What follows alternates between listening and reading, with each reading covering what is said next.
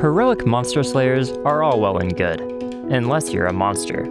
And when those so-called monsters are people too, there's no such thing as black and white, and evil is a matter of perspective.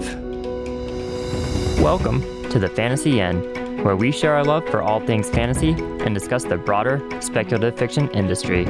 I'm your host, Travis Tippins. This week's interview is with author Vanessa Len. Her debut novel, Only a Monster, is out now from Harper Teen. Vanessa and I discuss who society views as monsters, the trickiness of time travel, and how to write a book you just can't put down. And now, let's see what Vanessa had to say. You're in for a great time.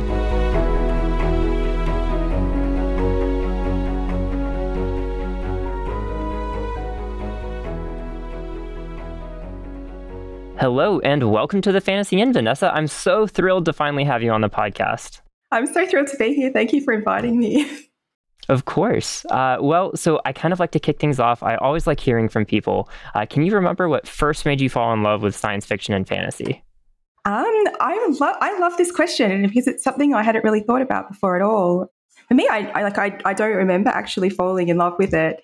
But when I was growing up, my dad had this huge classic science fiction library, and my mum was an English teacher, so she had all the classics.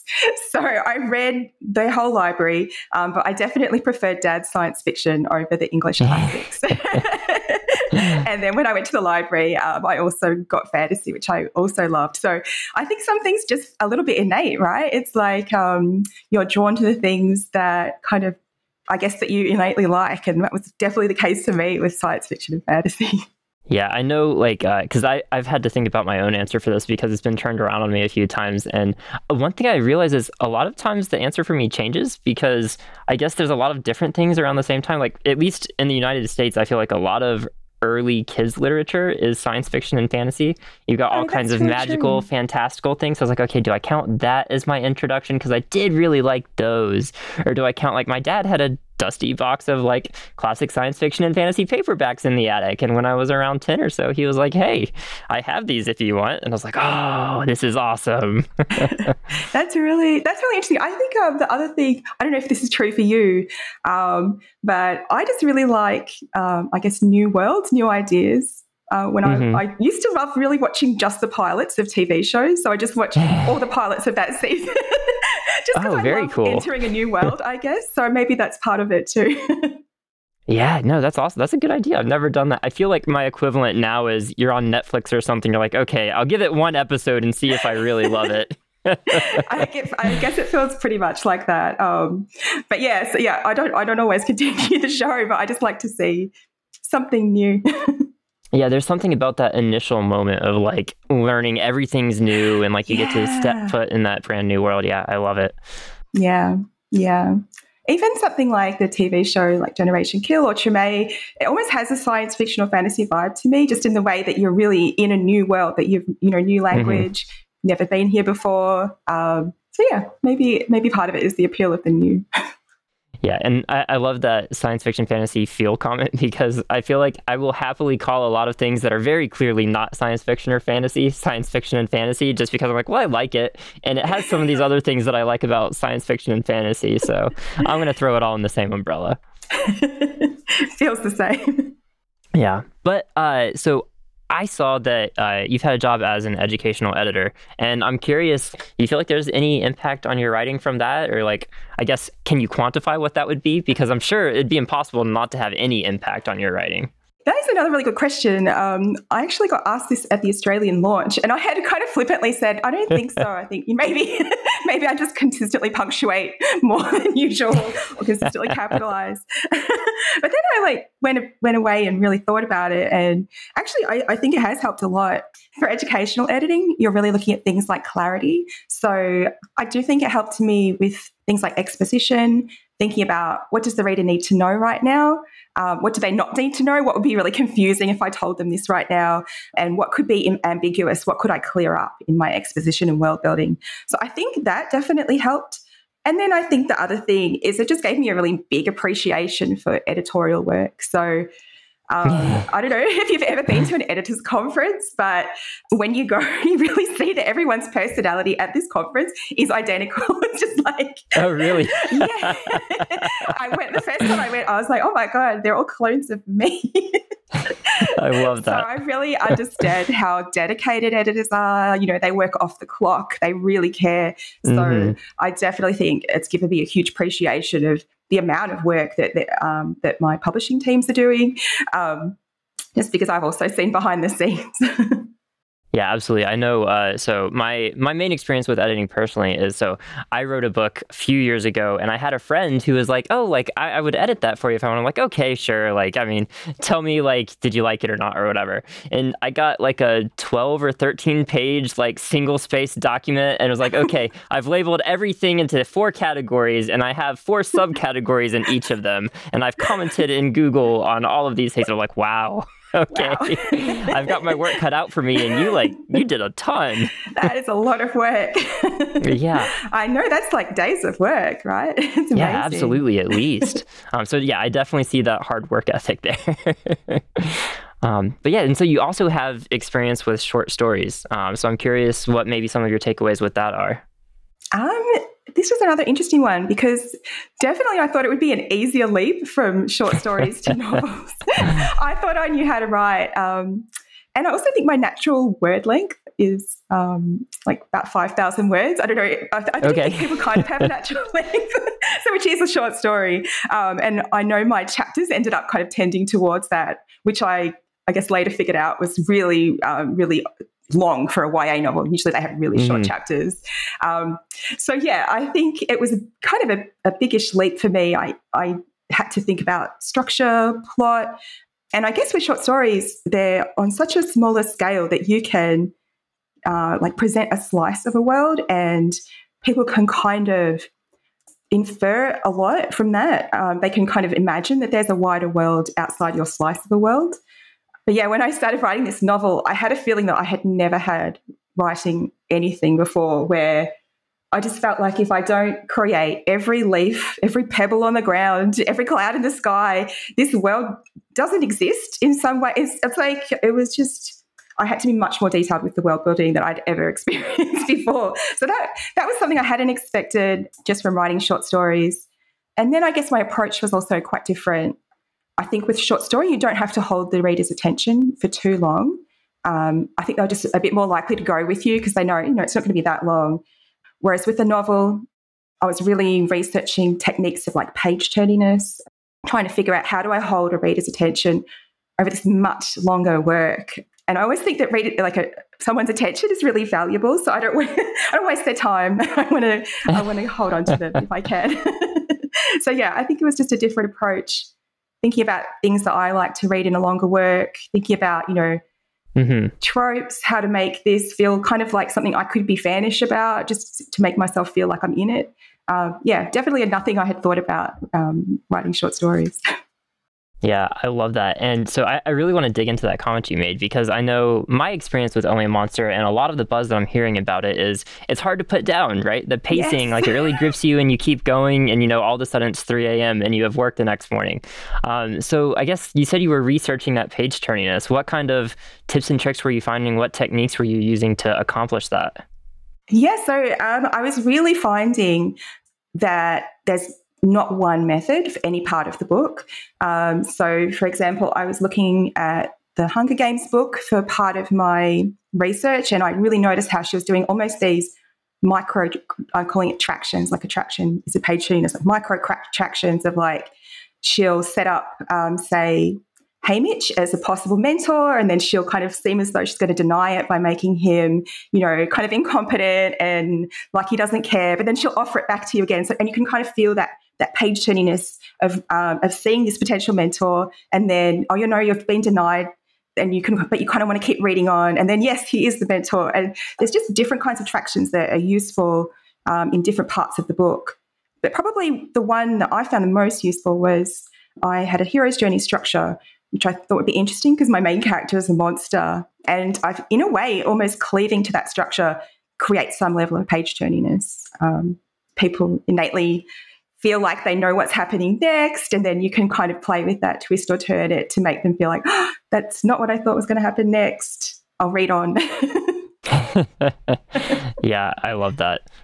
Yeah, no, I also love, so I mean, it kind of feels like a lot of your different experiences are coming together here because you have that editing experience for how to like get that clarity of exactly what you want to say concisely. And you got the short story where like you're used to telling everything in 5,000 words, and now you're considering like the small chunks of story and how to make each one compelling. So I can kind of see the clear progression there for you. Yeah. It all comes together. Thanks.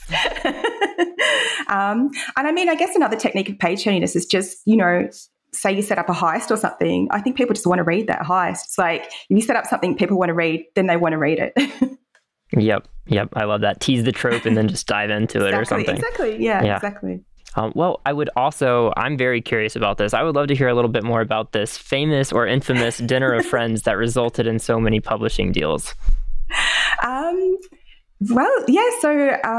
quite a few years ago now, I had dinner with a group of friends. We were just talking like you do, and it just came out that we just all had been thinking about writing a novel separately, and we were just like, you know what? Why not? Why don't we do this? How hard could it be? How long could it take? So we made a pact.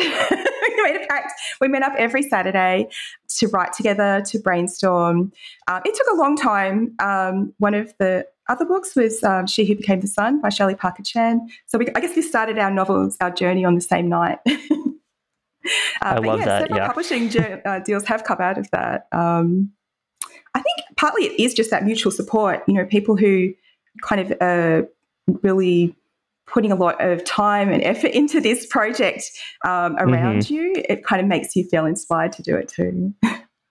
Yeah, because I know I do feel like a common theme with talking to authors is a lot of the expectations initially are like, okay, I have this great story idea, let's go. And that muse is just going to carry me. And you're like, oh man, I got to show up and do the work day after day after day. I got to get up early before I go to work, day after day. Yep. Yeah. Which is not to say that you can't have that burning passion pulling you along the way, but like it is a lot of work. It's a long time to have the burning passion be your only motivator, that's for sure. Yeah. So yeah, definitely for me at least, it was really important to write something that I thought I would like to read, just to to stay in it. So for me, it was quite a long journey in the end. Yeah. Well, okay. So we've talked some already about Only a Monster. So I'd love to just do you have a pitch for us for Only a Monster? So I say that it's about a monster girl named Joan, whose summer is just absolutely ruined when the cute guy at work turns out to be a monster slayer. It's got time travel. It's got kind of a Captain America-like heroic antagonist. It's got a mini heist. It's got a cute dog. I would say it would perhaps appeal to Doctor Who fans, maybe Buffy the Vampire, Shadowhunter fans, kind of a smoosh of all of those things. Yeah, I love that. And I can actually kind of see all those individual like comparisons right there. And so I love also that I asked you for a pitch and you gave me like a concise sentence that is like such a compelling hook. That took a long time to come up with as well. Oh, I believe it. I believe it. Because I know you've even said before that you had a lot of trouble initially at the querying stage for Only a Monster. And with such like a refined pitch, I feel like that would get you past that initial screening in any query these days. Yeah, if only I had had that pitch when I was querying. I found querying really tricky. I really struggled to condense and explain what Only a Monster was about in that kind of query format. So I kind of thought I'd written a book that people might like to read, but I just couldn't get anyone to read it. So I just kept getting form rejections from agents. And I know you're supposed to be able to get a certain percentage of full manuscript requests, and I think I only got one out of all of my cold querying. But I was lucky that I had friends who also were writers, so they referred me to their agents. So I don't know if I would have published this novel if I had not had a referral. I think... Well, it wasn't easy for me, at least, to decide how much of the book to reveal because it's got a lot of twists and turns. And my UK publisher came up with the kind of the base of the current blurb, which I really like because it doesn't give away too much, but it does kind of say what it's going to be about. Yeah. Yeah. Also, I wonder if maybe because it was a time travel fantasy, which I think is not really much of a genre. So, and I think perhaps time travel was a little out of fashion at the time. So I don't know. I'm not quite sure. maybe it was probably just a really bad query. See, like I'm such a sucker for time travel stories too, and I actually picked up Only a Monster not knowing there was any time travel in it, so that was such a pleasant surprise for me. Because we're talking about pitches for books and everything, but I have a bad habit of just kind of like hearing buzz about a book or being like, okay, I think I would like this, but not actually reading the blurb or anything like that, and just going in mostly blind. So yeah. I love that too. I used to get I used to go to the Melbourne Film Festival, and I just let one of my cousins just choose every movie, and I would just say, "Don't tell me anything about it. Let's just go, and I'll just find out what it's about as I sit there," which I really enjoy. Yeah.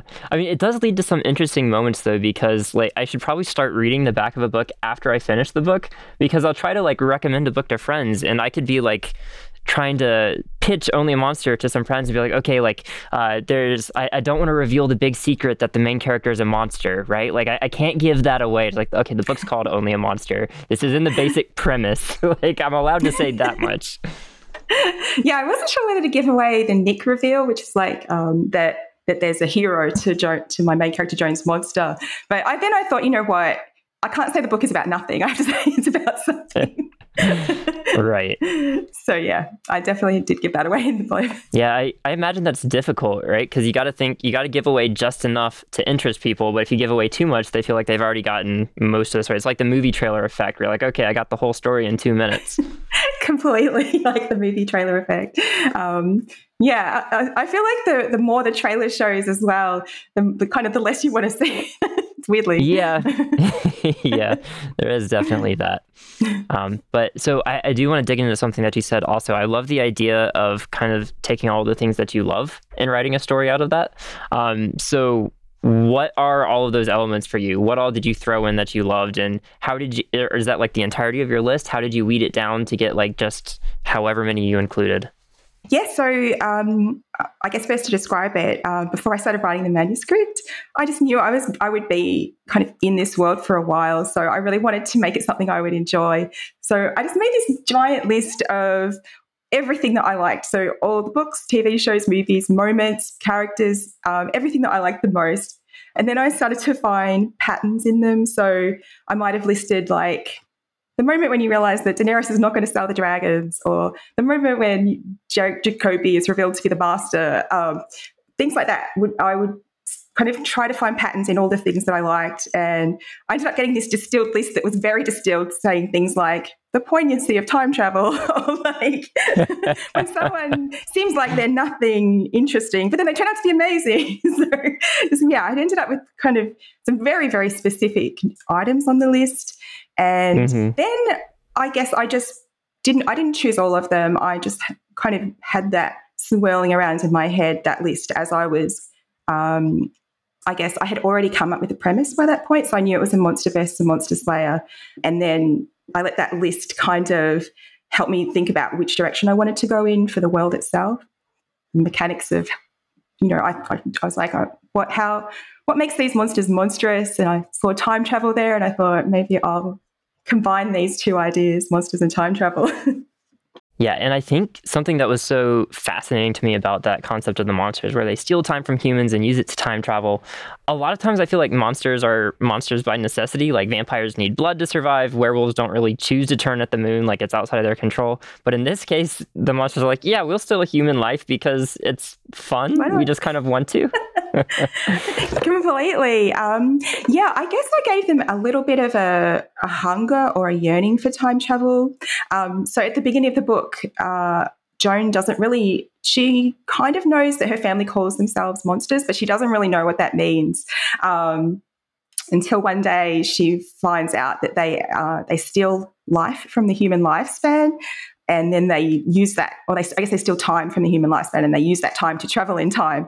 So they don't have to do that, as you say. It's really just like something they do for fun. It's part of their culture. But I guess there is a yearning component, because the actual mechanic of making the time travel jump is to feel a yearning for that time inside you. But Having said that, I also want it to be a very resistible urge. Like you might want to do it, but you don't have to do it. And I suppose the reason that I made them actually bad, actually bad and able to help themselves, if, like, as you say, it's not like a vampire. They won't starve to death or anything if they don't time travel. But I really wanted, kind of both sides of the story to be understandable, both perspectives. So Nick, the hero, kills monsters, and I hope you can kind of understand his point of view. And then for Joan, her family are monsters, so he's killing her family. So I just wanted readers to be able to see both sides of the story. And for me, that worked best when the monsters really were monsters. Right. Yeah, and there's also something interesting, because maybe this is just because, like I said, I really enjoy time travel. I feel like if I had that power of the monsters, I could do some of those same like mental gymnastics where I'm like, okay, but if I steal only like a few minutes from a lot of people, is that really bad? Is that worse than like wasting their time in a conversation or something? Like, I think I could probably justify that, and that worries me a little bit.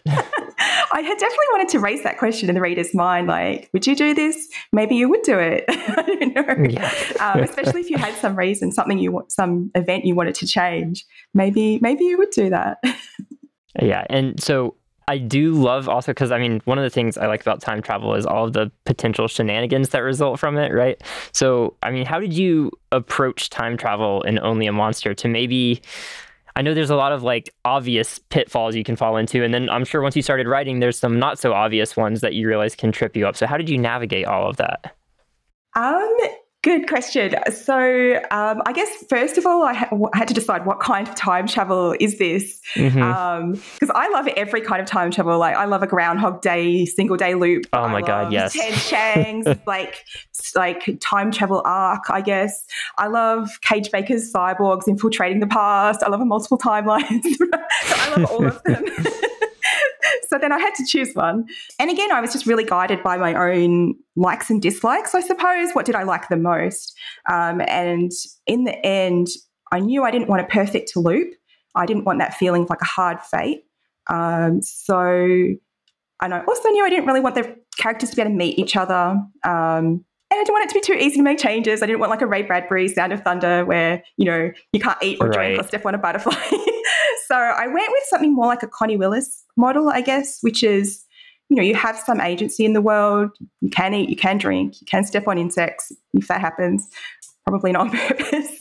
But, that won't disastrously change the timeline, because there's something in the world that is like pushing against your changes to kind of preserve the general shape of the timeline. So that's the model I went with. And in terms of pitfalls, I feel like choosing to write time travel for my first novel was just showing me how naive I was when I was choosing a topic. It didn't occur to me that it would be difficult at all, because I loved it so much and I'd seen so many other people do it. But yeah, when it came down to it, it was very tricky. You even lose, basic, I guess, fantasy tools like time jeopardy. Usually in a book, you can say, we have to do this within the next 3 days or something terrible will happen. But if you've got time travel in your world building, you have to think about ways to create a time jeopardy if you need it, or to find other ways to create momentum in the book that don't rely on time jeopardy. So I was having to, come up with things like, there are places in the world called a Maya where monsters can't travel from. And that was like partly to help me get some feeling of time jeopardy and stakes in those places at least.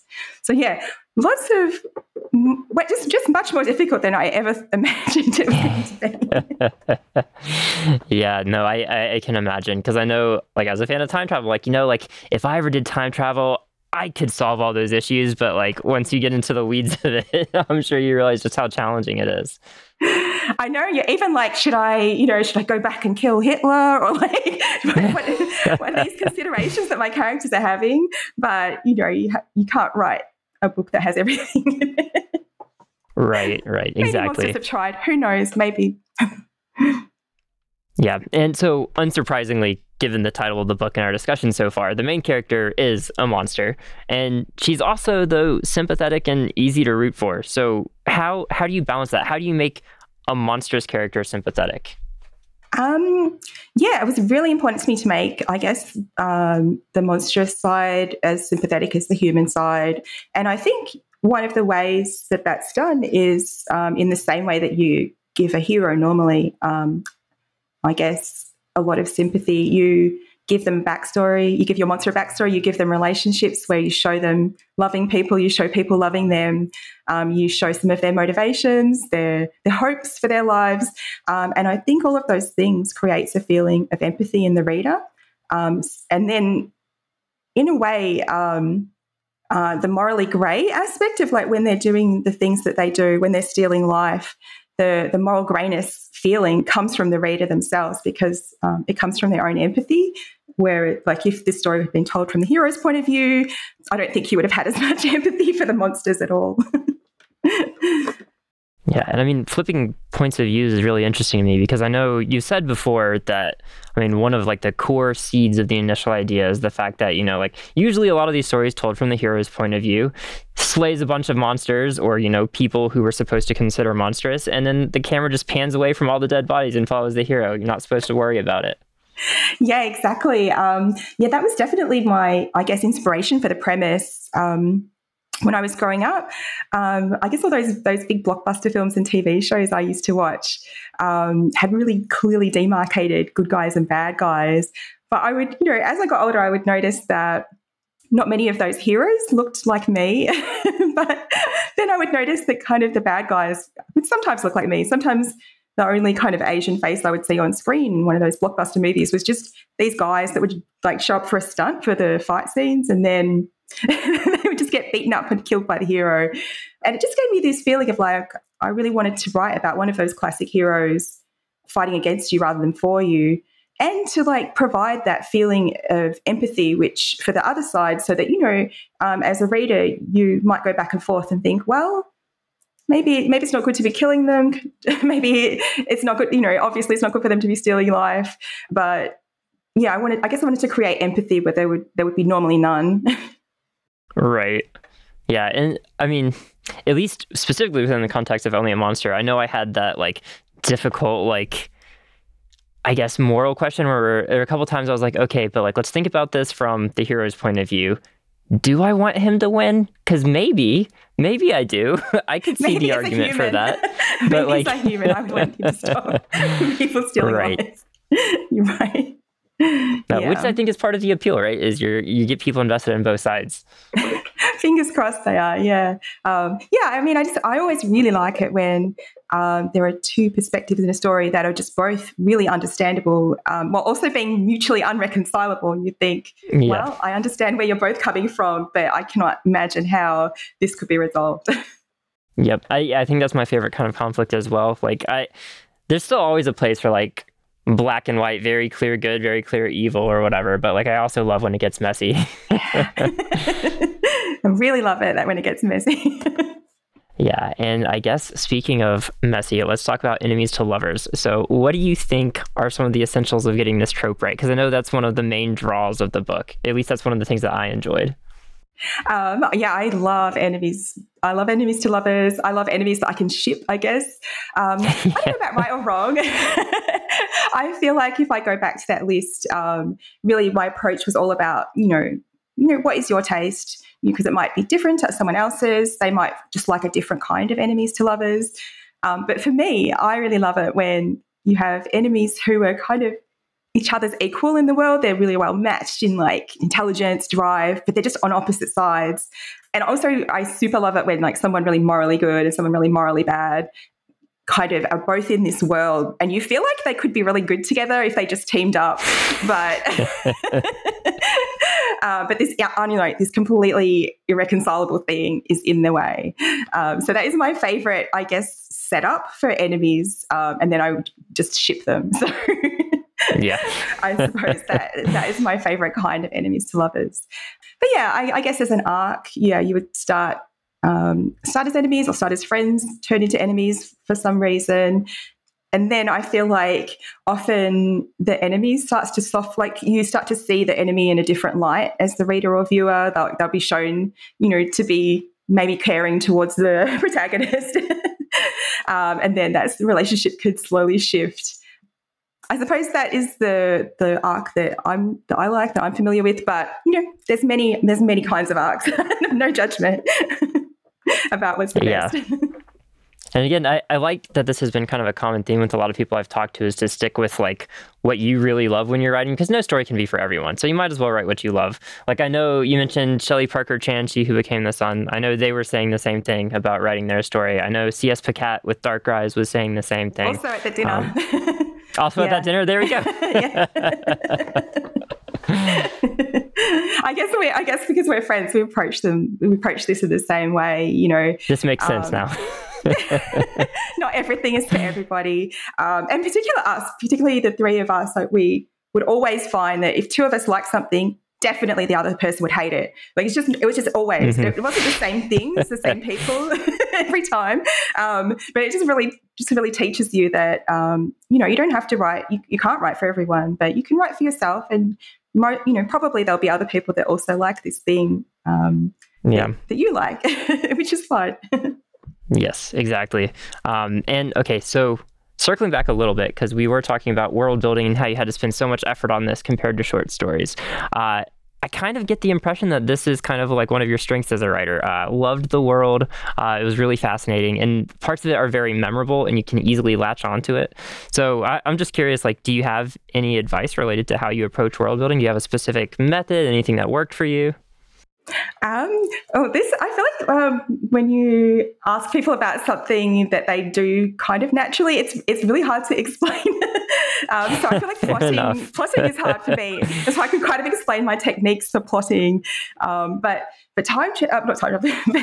world building. I would say that for world building, I initially did that list technique, and then I really talked about this developing world a lot with friends, almost until it became kind of helpful. I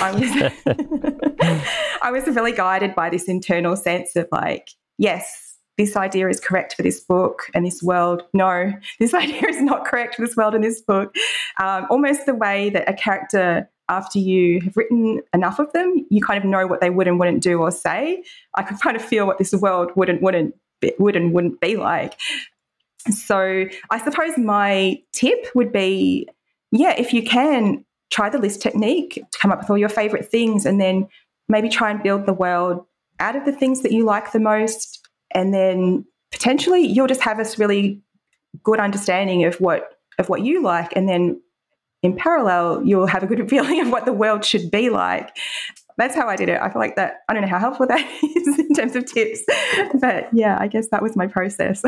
No, that's great. I'm also always curious. So when certain aspects of world building like feel like they're easily memorable or quotable, or like I could get it on a t-shirt, I'm curious like how much conscious effort gets into nailing that aspect and how much that sort of just happened organically. Like for me, in this story, that was with all the different monster families, and there's kind of like the chant or the saying for like what they can do, or like this family hides, this family like binds, this family is the only one that remembers. So that's something you were trying to get really catchy, or was that just something you kind of came up with it? I did want to rhyme just because I love a fantasy rhyme. I love the Lord of the Rings wandering rhyme. That was just really a little bit just self-indulgent, I guess, just because I like it. But I really did realize I had not done a quotable quote pass of this book at all when people started asking me to write my favorite quote or any quote from the book. And I was really like, oh no. And then I reread my book. I was like, is there any quotable lines? No, there isn't. But I found a couple. But no, I definitely did not consciously do that. Maybe I will next time, knowing that people like you to write a quote when you sign the book. Yeah. I feel like definitely lacking in quotable quotes. But yeah, I think people find, people tell you what they want you to write as their quote. So maybe it's up to the reader. I also love, I've had friends that misremember quotes, or they think there's a quote in a book that's not actually there. It's just something they've made up, and they'll get the author to write that. And I just find that hilarious. That's amazing. I need those people to, tell me some quotes. Put them in book 2. Yeah, there you go. And so I know you talked about you had those like weekly meetups with the rest of the people who are at that dinner, that support group of other writers. So how would those go? Like, what does a typical critique session look like if someone wants to maybe start up critique sessions for their own group? So that group was really just writing in the company of other people. But I also do have a critique partner as well, where we'll meet up on Zoom lately once a week. And then we'll just do half-hour sessions each where we'll present a problem or anything, part of the manuscript to each other, and we'll just try and figure out whatever problem we're having that week so that we can just keep writing for the rest of the week. So it could be anything. It might be, let's brainstorm how they get out of a prison cell. And then we might do different techniques. If we're struggling, we might do this technique that we just call 20 things. We come up with 20 ways to come out of this prison cell. And I feel like actually that is quite a useful one for people because around the first 15, or maybe the first 10 are really easy. They're really obvious ones. I don't know. They get a key. They get a key baked into a cake. But around 15, you start to get some real more interesting ideas. And then the harder it gets towards the end, kind of the more interesting and creative the brainstorming ideas become. So yeah, I guess a typical critique session really could be anything that just helps with the manuscript. Even just reading through the part of the manuscript and saying, I didn't understand that bit. I would have thought that they would be thinking about this instead. Yeah, that's probably what a critique session would look like. Makes sense. And yeah, no, I really enjoy that 20 things approach. I've never heard of that before, but I tend to be like very analytical with how I approach most things. So I love the idea of don't think of the perfect solution, think of every solution and then pick the perfect one from that. It's got to be there. So yeah, that's great. I'm quite analytical too, so I also like that. And then it gets really, it gets hard, but also fun towards the end because you're really coming up with things that you have neither of you have seen before. You're really coming up with something new. Yes, and I can already imagine the critique session that went into certain creative elements of the heist scene that we were talking about earlier. So Yes. I imagine there was quite a few maybe easier solutions before you guys decided on that one. Yes, that was hard, that one. I know, because I'd come up with the trap first. So then I was like, why didn't you come up with the solution first next time? Yep. Well, so I'd love to know what's next for you. Any upcoming work you can talk about? I'm assuming probably a sequel is in the works. Yeah, so I've got 2 sequels in the works for Only a Monster. It's going to be a trilogy, and I'm working on book 2 at the moment, going through edits at the moment. And I was just really happy to be able to come back into this world because, as you know, when you write a book and you sell a book, there's no guarantee that it'll sell at all, or you'll be able to write more than one book for the book deal. So yeah, I just feel very, very grateful to be able to continue writing in this world. Yeah, and I will say, so again, with me liking to go into books relatively blind, I didn't know if this was standalone or if it was going to be a series. I didn't know what that was. So I reached the end and I'm like, you know what? I'm still not sure because it does wrap up fairly nicely, but at the same time, I was like, there's got to be more. I'm going to be so sad if there's not more. I had always written it as I had just always thought that people would know there would be more from the ending, but then people started to reach out to me when they were reading the arc saying, is that how it ends? Like, is there any more? And I was like, oh, no, that's not how the story ends. I mean, it's how book 1 ends. But, there's more story. And then I realized, it doesn't actually say book 1 on the book itself, which I hadn't fully realized until people started asking me. Yeah, but I think for most people that read it, it'll definitely leave them wanting more, which is, as a writer, I'm sure the feeling that you want them to be left with. Definitely. Yeah, so it does have an ending, like it does wrap up an arc, because I always get stressed out with big cliffhangers. So I would say there's not a big cliffhanger at the end, but there's definitely a lot still to, like a lot of revelations, a lot of backstories still to unravel. Right, absolutely. A question I kind of always like to ask people also is, are there any good books you've read lately that you can recommend? And since I talk to a lot of authors, they don't even have to be out yet, because I'm sure you get advanced copies, and you don't have to be reading them currently. So if it's just something you've read a while ago and you'd really like to talk up, then let's hear about it. I feel like I have to talk up She Who Became the Sun. Absolutely beautiful, amazing, by Shelley Parker Chan, about the Emperor Zhu, who is a real historical figure in China. But Shelley wrote the character as I guess she gender flipped it. So it's the character's a woman, but the other characters don't know this. So I guess that's one I would definitely recommend. I also have recently read this book by Rhys M. Nielsen called Deep in Providence. It was absolutely amazing. It's about this friendship group who loses a friend in a car accident. And there's a little bit of magic in the book. So they all turn to this very dangerous magic just because they loved her so much and really want her back. And for me, it was just such a poignant and beautiful book. I had so many feelings reading it. Rhys really digs into the characters so that you just really love them by the end. And I was just like, wow, how did you create characters like this? This is incredible. I definitely wanted to figure that one out. And I would also recommend Blackwater Sister by Zen Cho. Amazing diaspora book about a woman who is from America, but her family is from Malaysia, and they all move back to Malaysia, and she starts getting haunted by this very, I guess, like score settling grandmother of hers who's recently died. So the grandmother wants her to settle a lot of scores. It's kind of creepy, but also funny, and also really moving. So yeah, I recommend those books a lot. Yeah, I've heard such great things about Blackwater Sister. I definitely want to get to that soon. And that other book sounds fantastic as well. So there goes my TBR. And then, Vanessa, one way I always like to close out these interviews is just asking, what is something that you are excited about right now? Oh gosh, so many things. I'm really excited about. I should also recommend Deborah Fillet's Blood Scion. It's this really gritty, almost like slightly sci-fi, but also fantasy war, sort of military YA about this girl Sloane who gets called up into this military to fight against her own people, and it's amazing. I'm really excited about that one. I'm really excited about the sequel for Dune, the movie. I thought the movie was amazing. I still haven't seen it yet. Oh my gosh, it was so good. That's what I've heard. And in preparation, I watched the original Dune movie, which was maybe not the best movie. I think I watched some of that in preparation as well, but then I was like, you know what? Let's just leave this a clean slate.